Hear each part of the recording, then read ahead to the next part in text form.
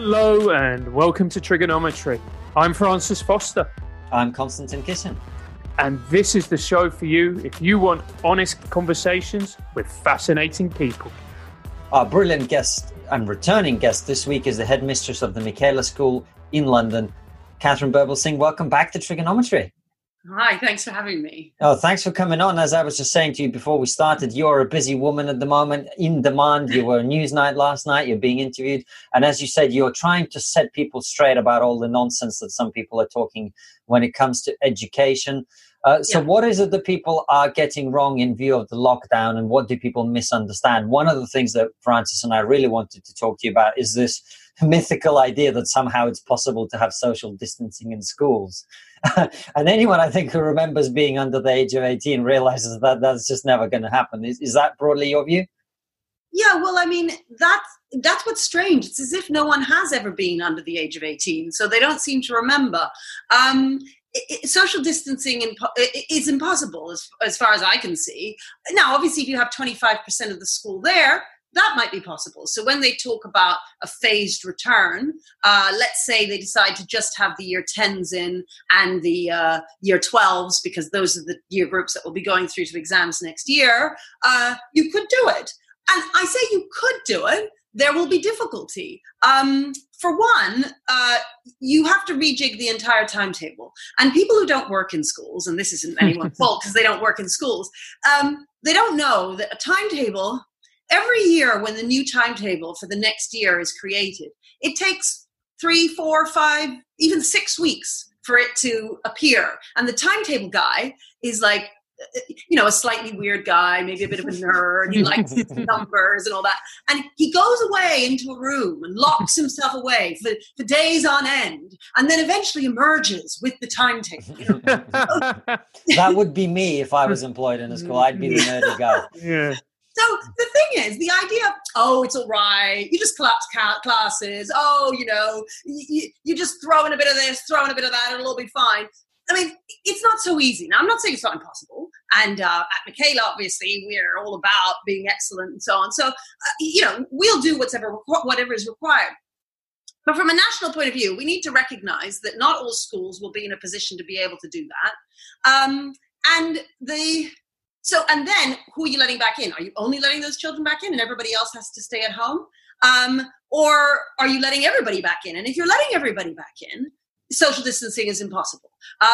People start posting things about, Chinese children wearing hats that are a meter long, keeping apart from each other. Have you been to the schools in China? And have you been to the schools in England? Because they're really different places, And I'm saying this as the headmistress of the strictest school in Britain, We get over 600 visitors a year. And they're mainly teachers. And they cannot believe the order and the wonderful behavior and so on.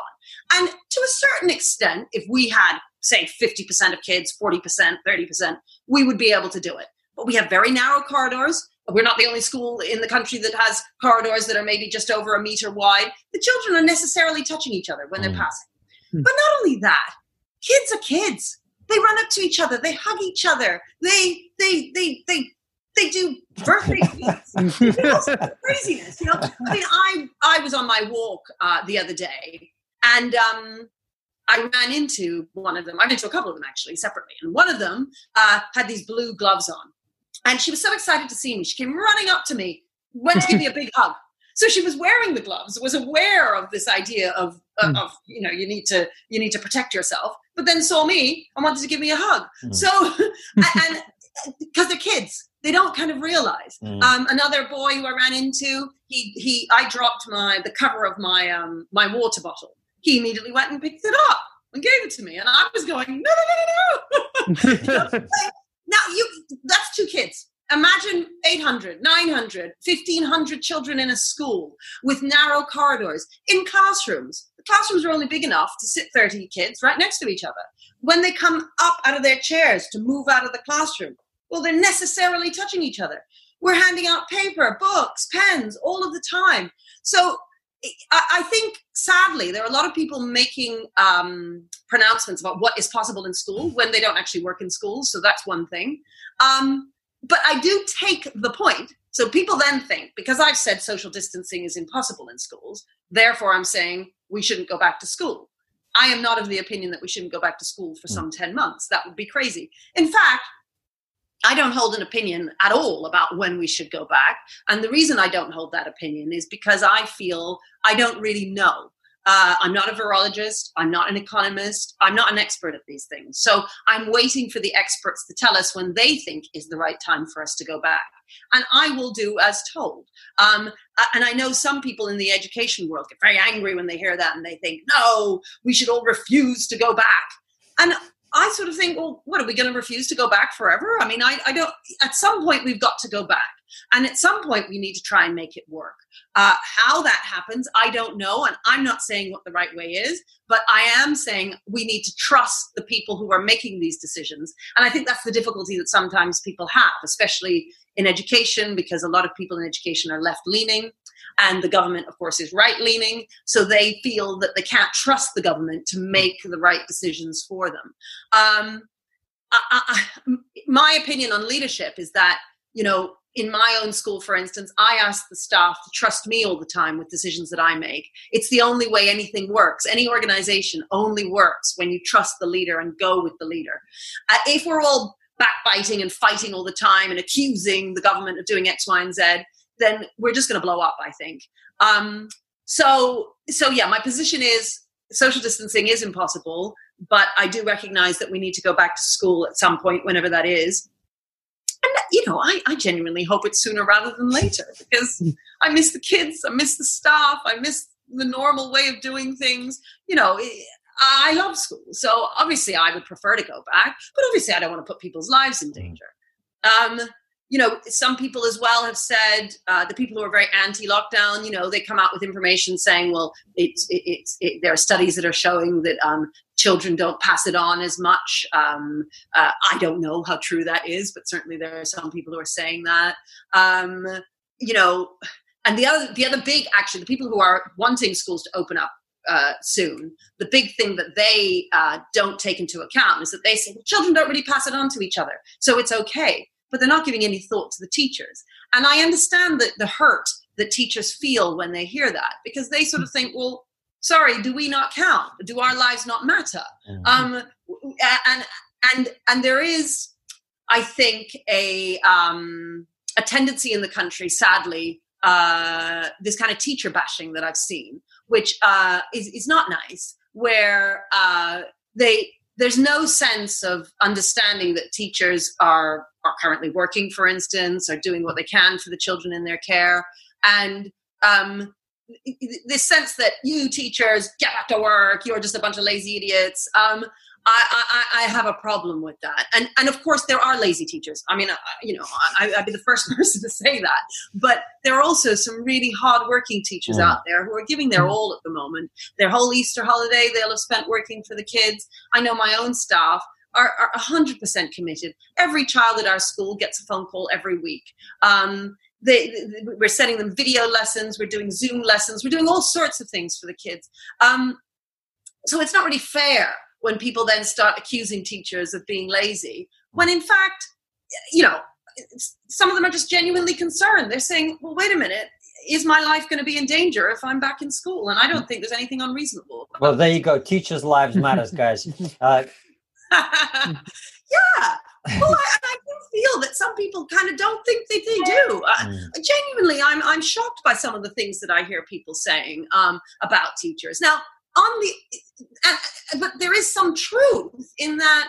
I also hear on Twitter, this is when I say I hear, I'm talking about Twitter, I hear some people complaining and saying, look, my child's school has gone dark. We haven't heard anything from them. And actually, parents listening should think to themselves, this is a good time to judge your school, actually.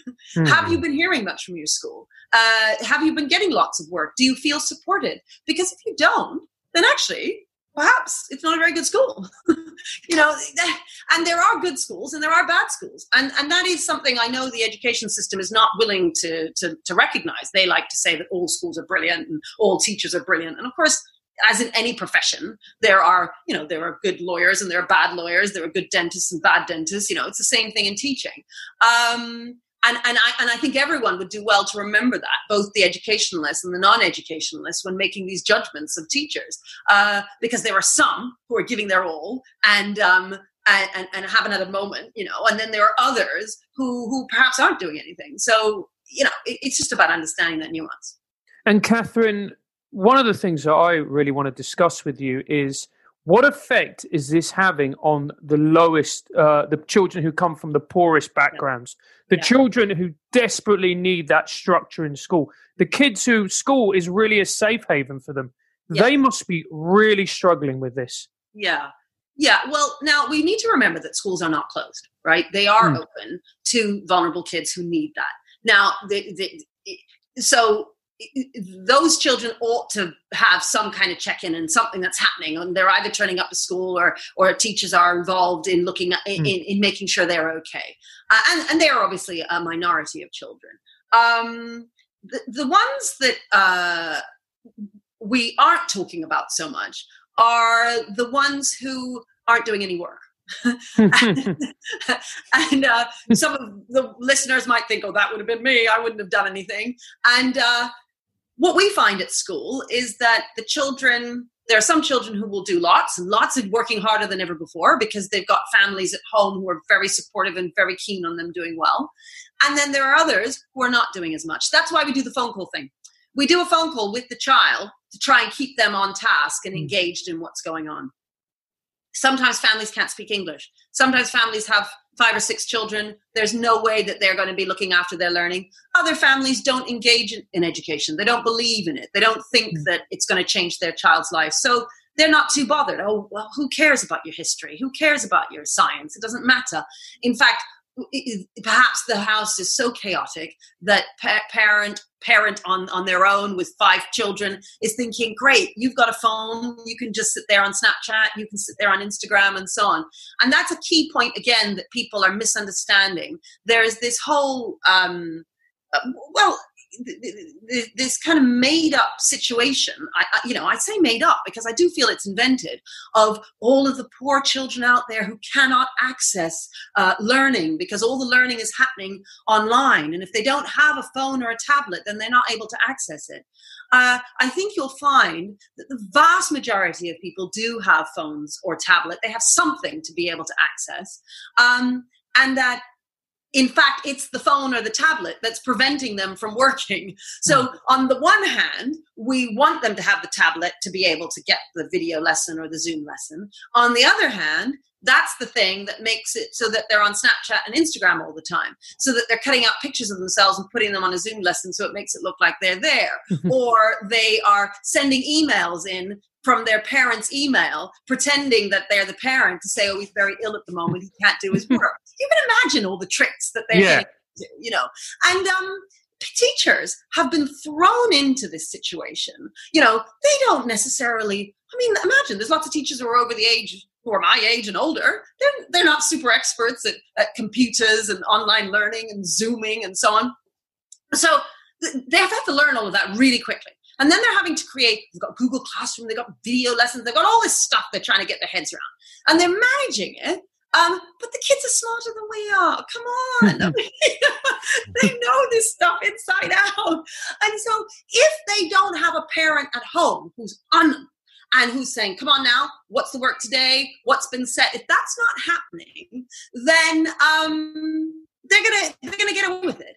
And so I do feel that there's this kind of work signaling that's going on. You know how we talk about virtue signaling? Well, I think that there's a work signaling that goes on. So schools might, be saying, oh, I'm doing all these Zoom lessons, we're doing this, we're doing that.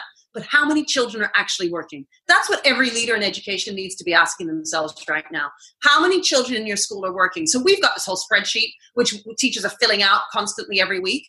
And the phone call is checking the online learning to see what they've done. And we're getting photos in of work that they've done. And then on the spreadsheet, we've got color codes and all sorts of things so that the e-tutor, we call them, who rings, is able to see in an instant whether that child is doing what we're asking them to do, they're doing half of what they're being asked to do, or whether they're doing nothing. And then that conversation can be had. If, on the other hand, you're just doing Zoom lessons and children are just they're logging on or they're not logging on, and who knows, and nobody's tracking that, then I think what's happening is a lot of work signaling going on, but the work isn't actually being done. And I mean, that's nobody's fault. I'm not blaming schools for that. This is all brand new.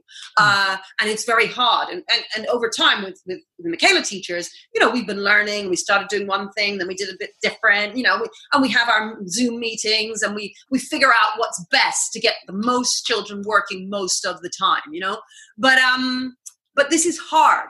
And I think that we will find at the end of this that I think schools will find that far fewer children did the work than perhaps they thought they were doing. And that's where, when we talk about disadvantaged kids, we're not just talking about the ones with, really difficult parents who, social services need to be involved with, which is what, we were talking about earlier. I'm just talking about kids whose parents aren't really engaged in education and whose parents aren't going to make them do the work. And because they're outside of school, they're outside of that environment where all the children are working, they're not as committed as they would have been otherwise. And what are going to be, do you think, the long-term implications of that we're going to have these kids, a lot of them from the very poorest sections of society, disenfranchised, not connecting, not learning? I mean, it's going to create a massive gap between rich and poor, isn't it? Yeah, I don't know. It'll be interesting. I mean, I don't know. I mean, certainly on Newsnight, the various people they were interviewing before we went on, live, were sort of saying, this is the end of the world. And, oh my goodness, this gap that's going to be created. What are we ever going to do? And I mean, look, obviously I'm worried about those kids, and and we're doing everything we can at our school to keep those kids on task. And we're already thinking about, well, from September, what can we do to try and catch them up as much as we can? When we're thinking about the year 10s or the year 12s, well, the year 12s, I'm not so worried about, actually. They're on task. They're okay. It's the year 10s I worry more about. There's more of them who are slipping. And we then think, okay, well, with regard to the GCSE, how can we fix it so that they are prepared as well as possible for that GCSE? I mean, so these are issues. But sorry, let me jump in there. Do you think those exams that you're talking about, GCSEs, A-levels, are they actually going to go ahead as normal, do you think? I can't imagine that they wouldn't. They've already had 1 year where the children haven't had exams. I mean, I suspect the grade boundaries will drop massively, but I don't see any reason why they wouldn't have the exams. The grade boundaries will drop and less will be expected of the kids. And that is ultimately it. I mean, so when I do feel people are catastrophizing a bit and sort of saying, oh my goodness, what's going to happen to these children? And I mean, it is bad. I mean, remember, I'm the strictest headmistress in Britain. So obviously, you like that branding, don't you? You take great pleasure in it. Honestly, I'm really into school, and I'm a great believer in education, and I want the children to get the best possible learning, and I'm all about that. But I also recognize that this is a pandemic. This has never happened before. We want as many people to live as possible. That is more important than whether or not they've read a Shakespeare play. And I mean, look, some people might say, oh my goodness, Katharine Birbalsingh saying it doesn't matter if they haven't read a Shakespeare play. I'm not saying it doesn't matter, but at the end of the day, we have to get through this. And so when we come out the other side, look, if we were to go back in the summer term, when I say summer term, I mean after May half term, at some point before the summer, I think things can be salvaged. I don't think it's the end of the world, and I think we'll be okay. Hello and welcome to Palacio Orgasmo, aka my bedroom. Actually, guys, just a little joke for you there. I'm self-isolating, so I am actually deeply alone. However, we've got a brand new sponsor for this week. It's Harry's. Now, if you don't know Harry's, they are a shaving company, and they are absolutely brilliant. In fact, I use Harry's on my face. Absolutely. So this lovely close shave that you see is a result of Harry's. Not my face, because if you did get it from Harry's, you'd ask for your money back. However, the products are really, really well designed. The gel feels so smooth on the face. The shave is nice and close, but it doesn't feel like you're nicking your skin. I would really, really recommend you to try it out. It's done a great job on my face. Imagine what it could do on yours. So, Harry's were actually set up by Jeff and Andy, which sound like completely made up names, but there we go. who were absolutely sick of being ripped off with razors. So you know what they did? They did what any normal person would do. They went and bought a factory.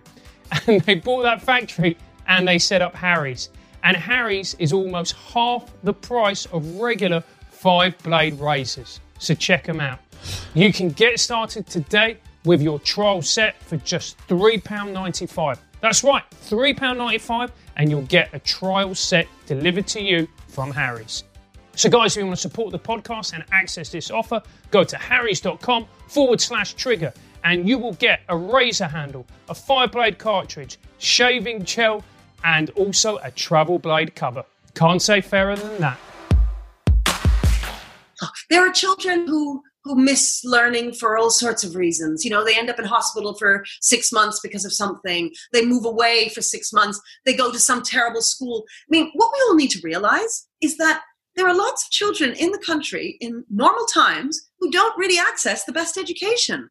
There are lots of schools that don't give them a good education. So, you know, I don't like the juxtaposition that we've got at the moment between, as it was before, the perfect scenario with brilliant schools that were always developing, you know, wonderful children who always worked hard and the disadvantaged came up and always were able to compete for the best jobs. And now, because we've had a few weeks off school, everything is destroyed. I mean, it's more complex than that. Yeah, it is more complex now. Of course it is. But Katharine, how long do you think realistically we can continue with the lockdown as it is now, where, you know, it's okay, before we start to get to a point where actually it starts to have a very serious, deleterious long-term impact on the kids and actually on the teachers, on the schools, and on society going forward as well as a result of this? How long can we, how much more can we take? Yeah, and to be honest, you say it's okay at the moment. I actually have no idea.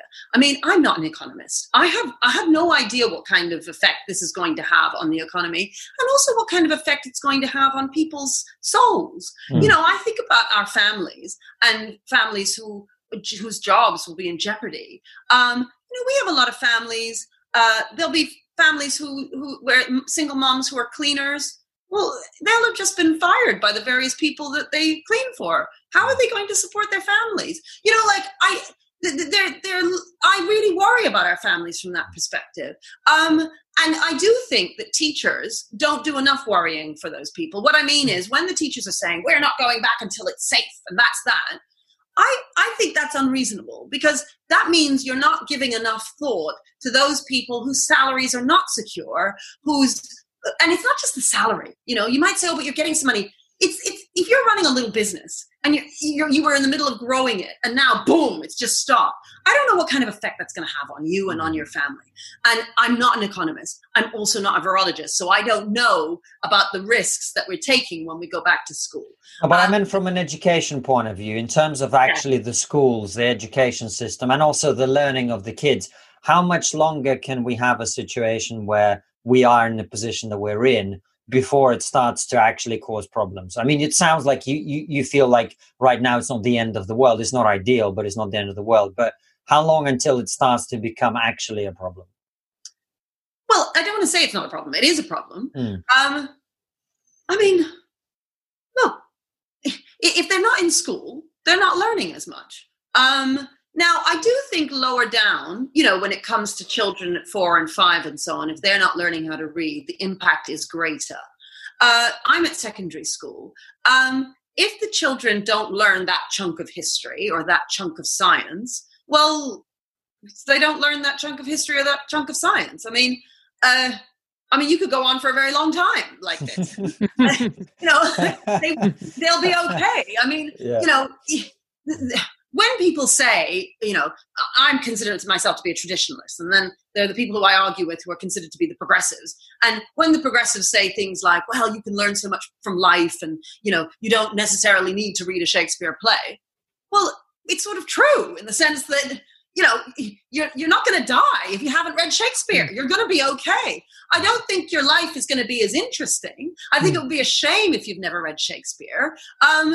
And so they are missing out on certain bits of learning, but they'll still learn when they come back. And what I would stress is that we mustn't assume that those children were all learning loads before. The children who come to school, the children who are not doing any work right now, their schools were always in a bit of a fight with them to get them to work, right? Mm-hmm. And depending on what kind of school you went to, if you went to a really good school, then they got you working. But if you went to a school that wasn't so great, those kids were never doing any work anyway. So, they didn't read Shakespeare plays before. They didn't know much about history before. It's one of the things that I campaign about all the time, which is that we need to make education better. When people say, what are we going to do to fix this situation? The best thing, Michael Wilshaw came out yesterday on Newsnight saying that what we need to do is have Saturday classes and holiday classes, and the kids can catch up then. And I genuinely thought, have you forgotten what it's like to be in school, Mr. Wilshaw? What are you talking about? Look, let's just assume that all the teachers are willing to do that in the first place. Now, that's going to be difficult anyway. But let's assume that they're all willing to come in on Saturdays and the holidays and so on and do that. And the reason why they might not, I don't think it's unreasonable for them not to be keen on that, because they've been working through their Easter holidays. They'll be working through their May half term. They aren't working right now. So I don't think it would be unreasonable for them to say, wait a minute, I've got my own family. How am I going to have my own children looked after on a Saturday when I'm coming in and so on? I don't think that's unreasonable. But let's say they're all in there and they're willing to work. The kids who didn't do their work during lockdown are the same kids who won't show up that Saturday morning. They're not suddenly going to get inspired and say, I'm going to give up my Saturday and go in and work because I didn't do enough work during lockdown. And their parents are not going to make them go in. So that is an absurd suggestion. I don't understand how it could ever be made. The fact is that all we can do when we go back to school is present them with excellent learning, teaching, excellent behavior in the school. That's what we need. Excellent behavior will allow you to social distance as much as you can, because what the kids aren't going to do is run around whacking each other deliberately, in order to cause chaos, because they're used to behaving themselves. That's the behavior. Then there's the idea of, well, how do you teach them? Obviously, you want to teach them the best way possible.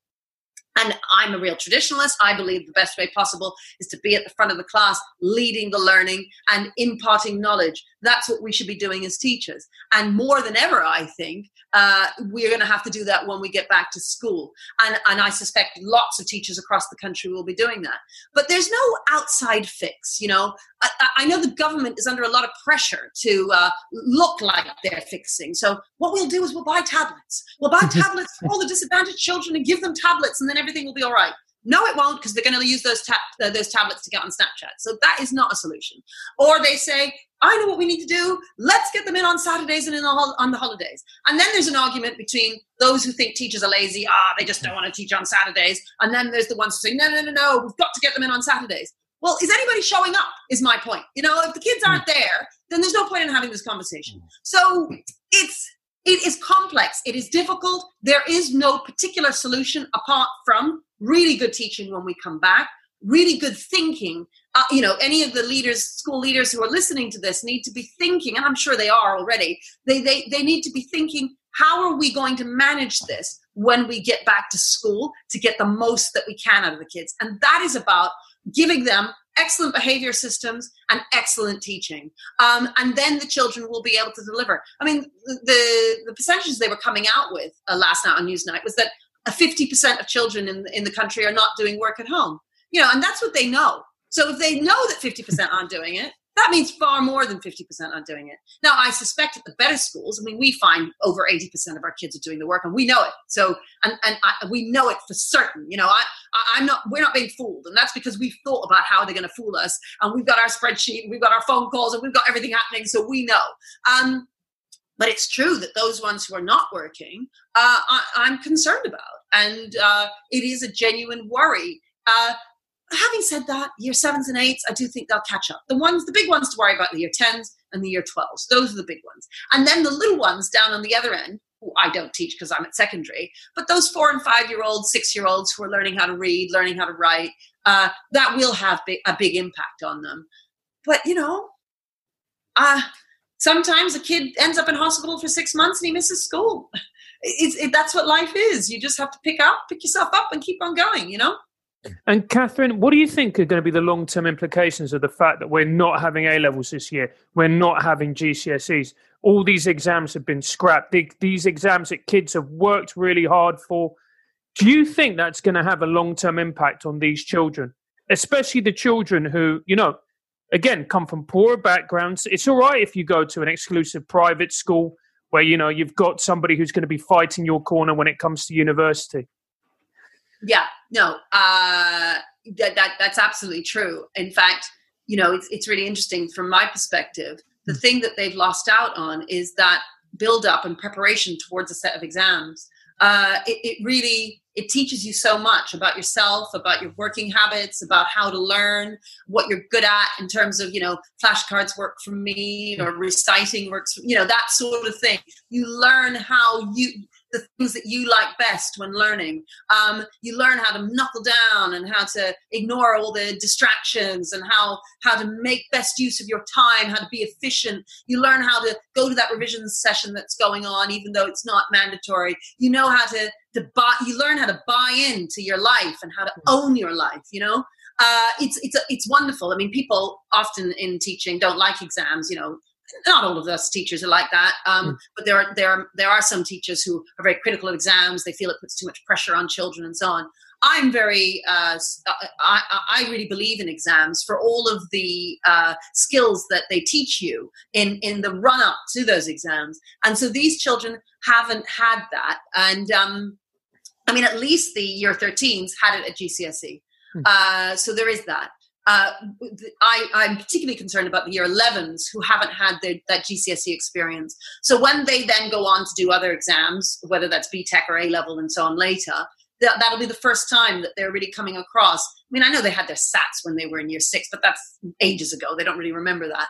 So they've lost out on a whole load of skills there, which is a shame. And actually, I'm not sure it matters whether you're poor or rich in that situation. I think everybody's in a similar situation. And it's also interesting because I have a friend. She works at one of the top private girls' schools, and it's highly selective. And she was saying, well, they turn up to her Zoom lessons and so on, but she's aware that they're on various apps when she's talking to them, and they're up to nonsense because they're kids. Yeah. The key thing, if you take one thing away from this interview, it's for everyone to remember they are kids. I feel like everyone it's forgotten what kids are like. Think back to what you were like as a child. Exemplary, Katharine. I mean, look, they're lovely. I love children. That's why I'm a teacher. I love them. But come on, they're naughty and they try and get away with stuff. And the further the distance to a school is from the child, the less opportunity we have to make sure that they're on that right track. And I said it at the beginning, actually, to all my teachers, I said to them, right, well, we've got 98% of them, doing all the work that we want. It's going to curtail. They're going to start dropping off. As time goes on, they're suddenly going to start going, Miss rang, but she's just going to ring again next week. And actually, it doesn't matter so much anymore. And of course, that's exactly what's happened because they're children, the divide will exacerbate that divide, but that's life. We just need to work hard when we get back. Hi guys, and welcome to my bedroom, or as it's otherwise called, Palacio Orgasmo. Now, this is a short video on behalf of the Angel Comedy Club. Now, you may not be aware, but there is something on the planet right now called the coronavirus, which is putting a little bit of a spanner into the works of a lot of people, especially comedy clubs, in particular Angel Comedy Club, which is where we film our show. And Angel have been so supportive to us. They've been absolutely brilliant. And they now need your help because they can't have any shows, they can't run a bar, but the problem is they still have to pay rent. So if you think a comedy club which puts on acts like Stuart Lee, Eddie Izzard, Maria Bamford for a $5 and lets us film for free is something that should exist in the world, I personally think it should, then all you have to do is give a little bit of money to the patron, or maybe become a patron yourself, or put in a little bit of money to the PayPal account. I will have links. There'll be links at the bottom in order for you to do that. Now, if you can't do that, no worries at all. We completely understand. But hopefully you'll be able to maybe pop down to Angel one day to see a live show from us or a whole host of other fabulous comedians. Stay safe and take care. And do you think there are any positives that come out of this for teachers, for kids, for the education system? Is there anything that we can learn from this that otherwise might not have happened? Any upsides at all that you see to what's happened? I don't know. That'll be a no. I don't think there are. I mean, look, it's lovely, people clapping and it brings a certain camaraderie and people pull together and so on. But I mean, it's devastating, obviously, what is happening. And no, I mean, I don't see many positives apart from the fact that the country is trying to pull together. And I say the country is trying to pull together. I'm disappointed by the number of people just saying crazy things, accusations of the government. You know, I'm not saying the government has done everything correctly. Obviously, they're making mistakes. They're in a very difficult situation. But I do think I do worry about the press being so vicious in the way that sometimes they can be. When these are just ordinary men and women. They earn £67,000 a year or whatever it is as a politician. You know, they're just people who are trying to help their country. Now, you might want to say, oh, they've made certain mistakes. Well, the accusations of Dominic Cummings, I mean, look, he's just a bit of a nerd who can't dress properly. I mean, like, I don't think he's this mastermind, you know, rubbing his hands together, thinking, "Oh, how can I get everybody to do what I want?" And honestly, I find it really weird, and it wouldn't matter which political party was in power. These people are just ordinary human beings trying to do the best job that they can in a very, very difficult situation. I can just imagine the stress that they got. And when you look at Tony Blair or Obama, you look at them pictures before they started, they're terms and they've aged massively, you know. I can only imagine, you know, Matt Hancock must be aging 100 years every day, you know. I mean, yeah, Katharine, there's one exception to that rule, and I actually tried to do a comedy routine about it. That Donald Trump has not aged a day. Apparently the stresses of power are not affecting him quite as much.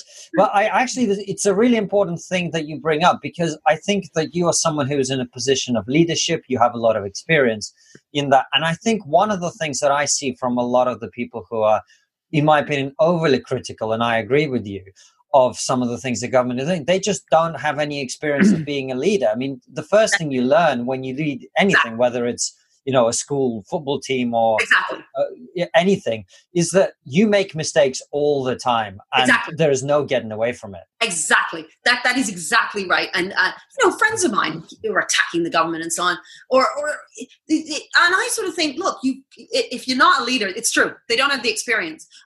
Journalists obviously are not leaders. You know, I mean, obviously they are journalists and they're great at what they do, and I'm not being critical, but they also have never built something up from the ground and led it. And when you've done that, you know, remember I spoke about trust at the beginning, how important it is to have trust from your people, because if you don't have that, then everything just spins out of control. The other thing that you learn is just how hard it is to be a leader and how hard it is to get it right. And that when you are hit by things that you're not expecting, you have to make quick decisions, and sometimes you're going to get them wrong. And that's okay, because you're human. And you hope that you are surrounded by people who are kind enough to forgive you for those mistakes. And I know that I am with my staff. I'm very lucky to have my staff, because when I make mistakes, they forgive me and they help me pick up the pieces, and we keep moving forward. And I feel that there aren't enough people helping the government with that. Now, that doesn't mean that they shouldn't put forward their alternative views. You know, Peter Hitchens is always going to take an alternative view and is very anti the lockdown, and that's fine. I just think that when we're being critical, we need to do it in a constructive way. We need to make our arguments, and we need to lay out our evidence and reasons why, as opposed to just making these big pronouncements. We're not going back until it's safe. Like, well, what does that mean? So we're not going back for a year? Is that what we're suggesting? You know, we have to be reasonable in what we're saying and what we're accepting. And I feel that I'm trying to be reasonable when I say, look, whatever the government tells me to do, I will do. Now, and people are surprised by that, because normally I get really annoyed about what we're told to do in education.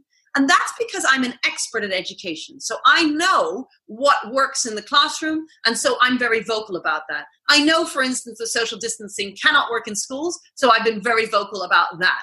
What I don't know is how to get the country moving again and how to save all those small businesses. You know, people assume that it's just the virus that's killing people. But, you know, there's all sorts of stats to show that there are more, for instance, battered women at home who have been killed in the last few weeks. No doubt.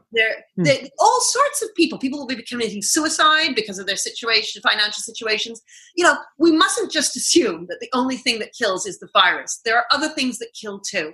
And I'm no expert, so that's why I can't make a decision. I'm simply ringing alarm bells and saying, hey, look, everybody, we need to think about this stuff. And is it very, very difficult now to sort of plan a coherent strategy where you were talking about the culture war in education, where you're on one side and you've got progressives on the other side? Can you actually formulate a coherent strategy when you've got those two sides bumping heads, essentially? Well, and that's the point. That's exactly the point, which is that all that ends up happening is each side is shouting. Nobody's actually listening to each other.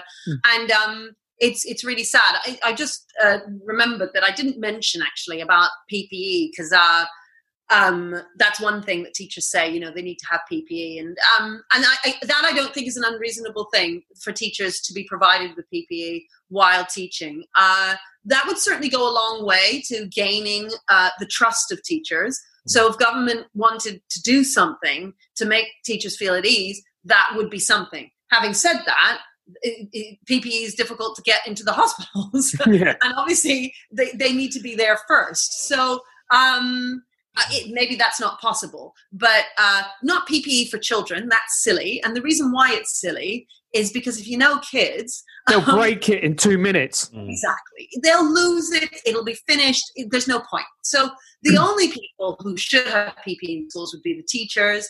You know, I thought it was really clever the way in which the supermarkets almost immediately enacted, you know, they got a screen up. It was within days that they had screens up, and they had their stickers on the floor for 2 meters apart, and they had a whole system. They just changed everything instantly. That sort of thing might be, you know, what I'm saying is that systems in schools and leaders in schools needs to be thinking, well, how can we make it so that we can protect our staff the best as possible? The other thing I didn't mention actually in terms of running a school and how difficult it is, the idea of going back, is that we mustn't forget, if they're telling you to send home everyone who has a cough, and if they're telling you to send home everyone who has an underlying issue, and that includes everyone with asthma, and everybody has asthma, right? So you've got less than half your staff there. And if you've got less than half your staff, but you've got all the kids, that's a disaster, right? So we do have to think really carefully about how it's done. Now, you may just want to send home the staff who have underlying issues, because from what I understand, 50% of people carrying it wouldn't show symptoms anyway. So, you know, what do? You got 5 people with symptoms, 5 people without symptoms. Who do you send? You know, it's very hard as a leader. And we must think about people like me, had teachers who are having to make difficult decisions in difficult circumstances. And that's not me complaining, because they are also in a difficult situation. But I suppose my plea is to anyone listening to this, to just be kind to those of us who are having to make difficult decisions in difficult circumstances. Nobody wants anyone to die. Nobody wants to put anyone's life in danger. Everyone's trying to do their best. Now, we might disagree about how that best needs to be achieved. Even the scientists disagree with each other about the right way forward. So if even the scientists are disagreeing, then we need to recognize that there isn't obviously one clear route about what to do. Now, we do need to speak you know, carefully. So you mentioned Donald Trump earlier, and I think that Donald Trump has been rather, you know, loose with his language and the things that he has been saying. And I think that that's poor leadership.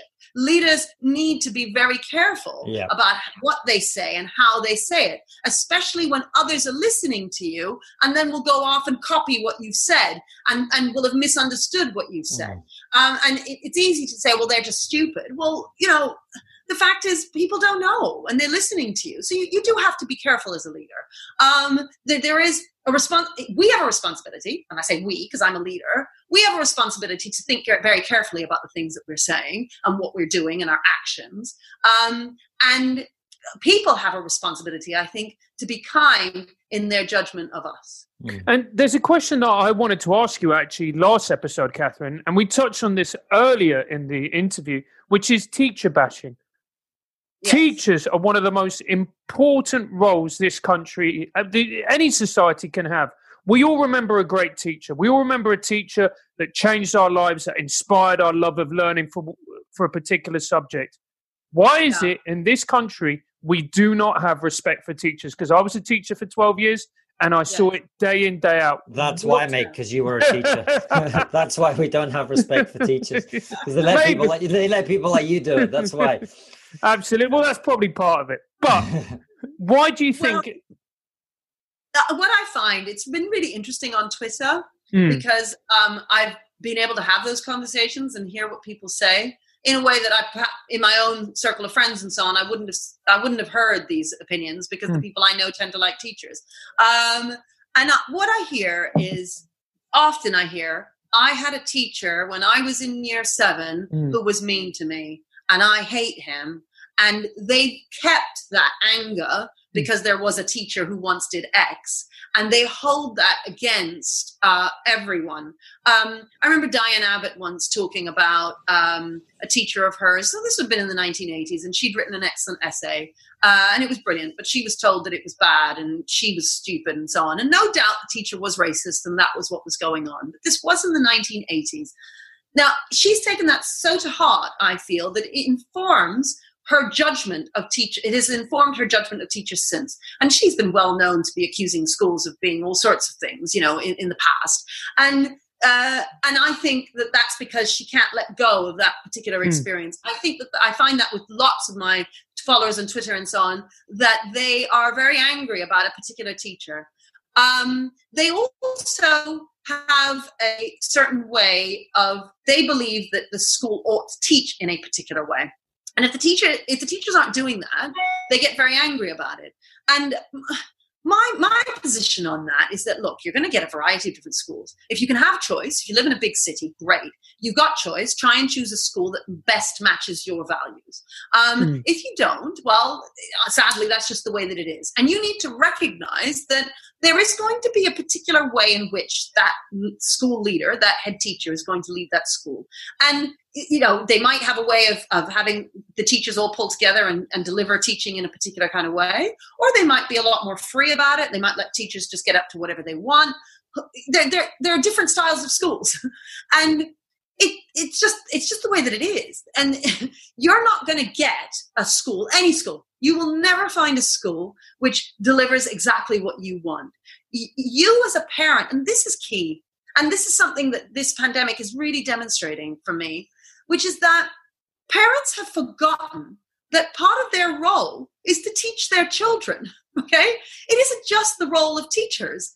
You as a parent, before your child goes to school, should be trying to teach them how to read. You as a parent should be reading with them regularly, every single day, all of the time. I would say right up to the age of 15, You as a parent should be encouraging them. If you are able to afford it, try and get them playing a musical instrument.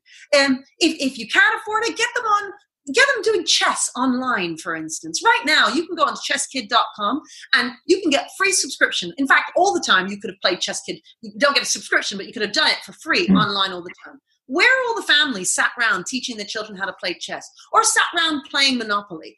The fact is that parents have just farmed out that responsibility to schools. And I do think that this happens because the state has become all-powerful in our society. And we are just used to looking to the state. We are dependent on the state for everything. Tell me how to think. Tell me what to do. Tell me, And so when it comes to our own children, we do not recognize that our responsibility as parents is we are the first port of call in teaching them.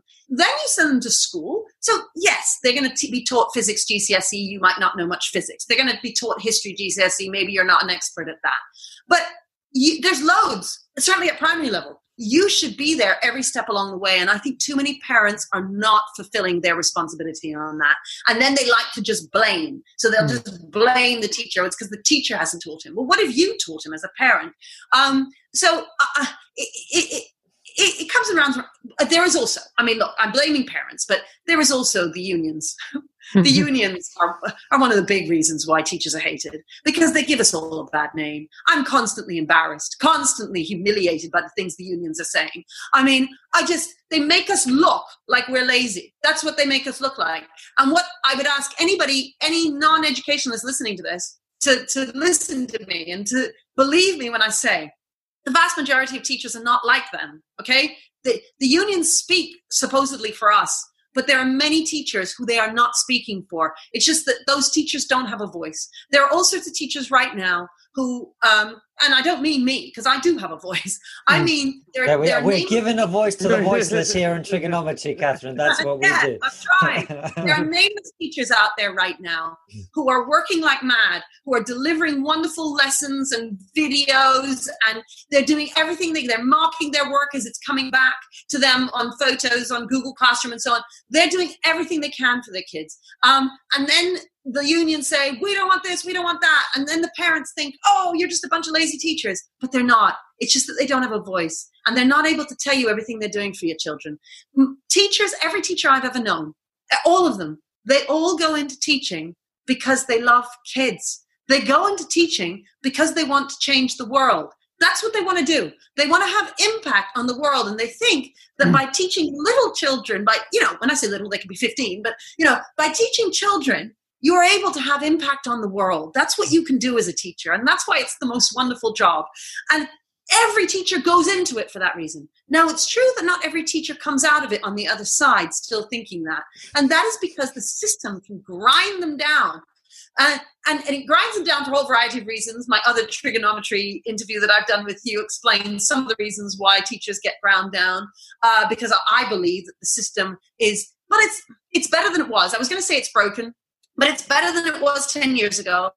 I feel we're on a trajectory moving upwards in this country, and things are getting better all of the time. So I'm really positive about education at the moment and where we're going. But there's no question that teachers are under a lot of stress. It's really hard being a teacher, and they give a lot to the system, and sometimes it can break them. And so again, I would ask families who are perhaps a bit too judgmental of teachers, give them a break. It's hard. That doesn't mean every teacher is good, and I do think the unions can often come in and defend teachers who are bad and, insist on keeping them in the classroom.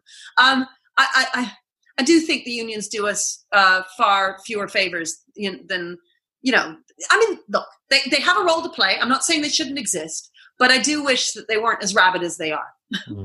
That makes a lot of sense, Katharine. We've come to the end of our hour with you. It's always a pleasure speaking with you. You're such a passionate advocate for the things that you believe, and you believe them based on your experience. And speaking of your experience, what is the one thing that you see right now that is not being talked about that you think we really should be talking about as a society? Yeah, well, what I just said actually about the state. I mean, I've said this before, I think in your last interview, we have got so used to depending on the state. And I don't just mean people who are on welfare. Okay. Here's an example. We just expect the schools to teach our children, and we've forgotten about the responsibility that we have to our own children. We expect the government to sort out this pandemic, and if they haven't sorted it and people are dying, well, you haven't done your job. We have to think psychologically, what does that do to a country? What does that do to us when we have abandoned personal responsibility? When we have abandoned a sense of duty? Once upon a time, we all talked about duty and how we had a duty to better the community, to better the world, to go out there and do something so that you can sit on your deathbed at the end of your life and look back and say, look, actually, I lived. I had impact on the world. That combination of duty and responsibility, I think, has been eroded over the last, several decades. And I think, sadly, that has to do with the influence of the state. When you take away too much from an individual in terms of what they need, what they're responsible for, they forget how to be human, how to live, and I say you want to live, you don't want to just exist. And that requires buying into those concepts of personal responsibility, duty, obligation, behaving in a decent manner, kindness, gratitude, all of those, which are all, sentiments and ideas that we try and instill in our children at Michaela. That sounds like a party political broadcast for the Labour Party, Catherine. No, that's a party political broadcast for the Conservative Party, personal responsibility.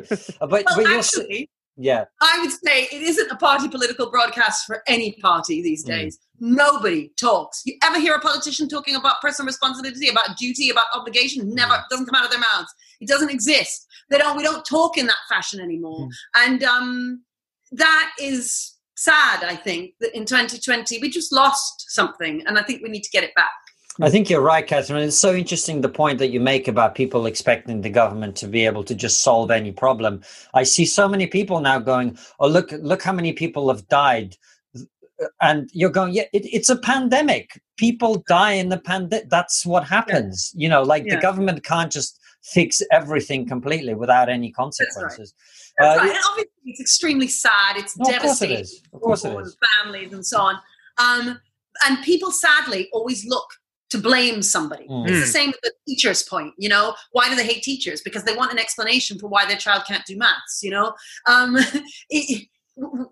have to get out of that mentality. What is my responsibility? What can I do to change this? That's what we should always be thinking. And Katharine, you mentioned there's a book that you're working on at the moment as well. Tell us about that before we let you go. Yeah, we have got a book called The Power of Culture.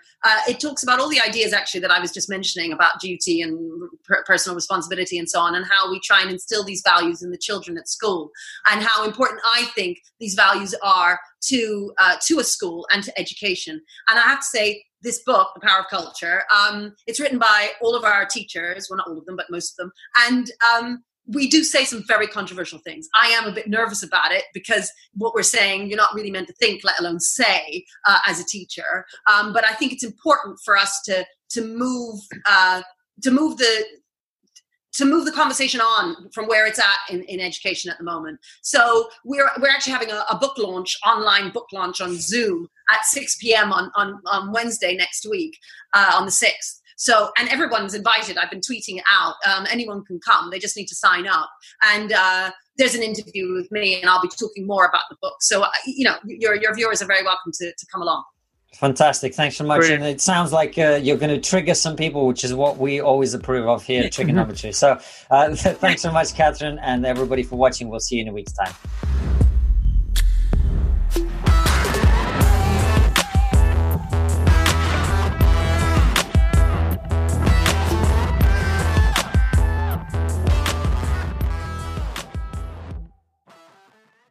Before you go, consider joining our exclusive member feed. As a member, you'll get ad-free and extended interviews. Click the membership link in the podcast description or find the exclusive episodes link on your podcast listening app to join us.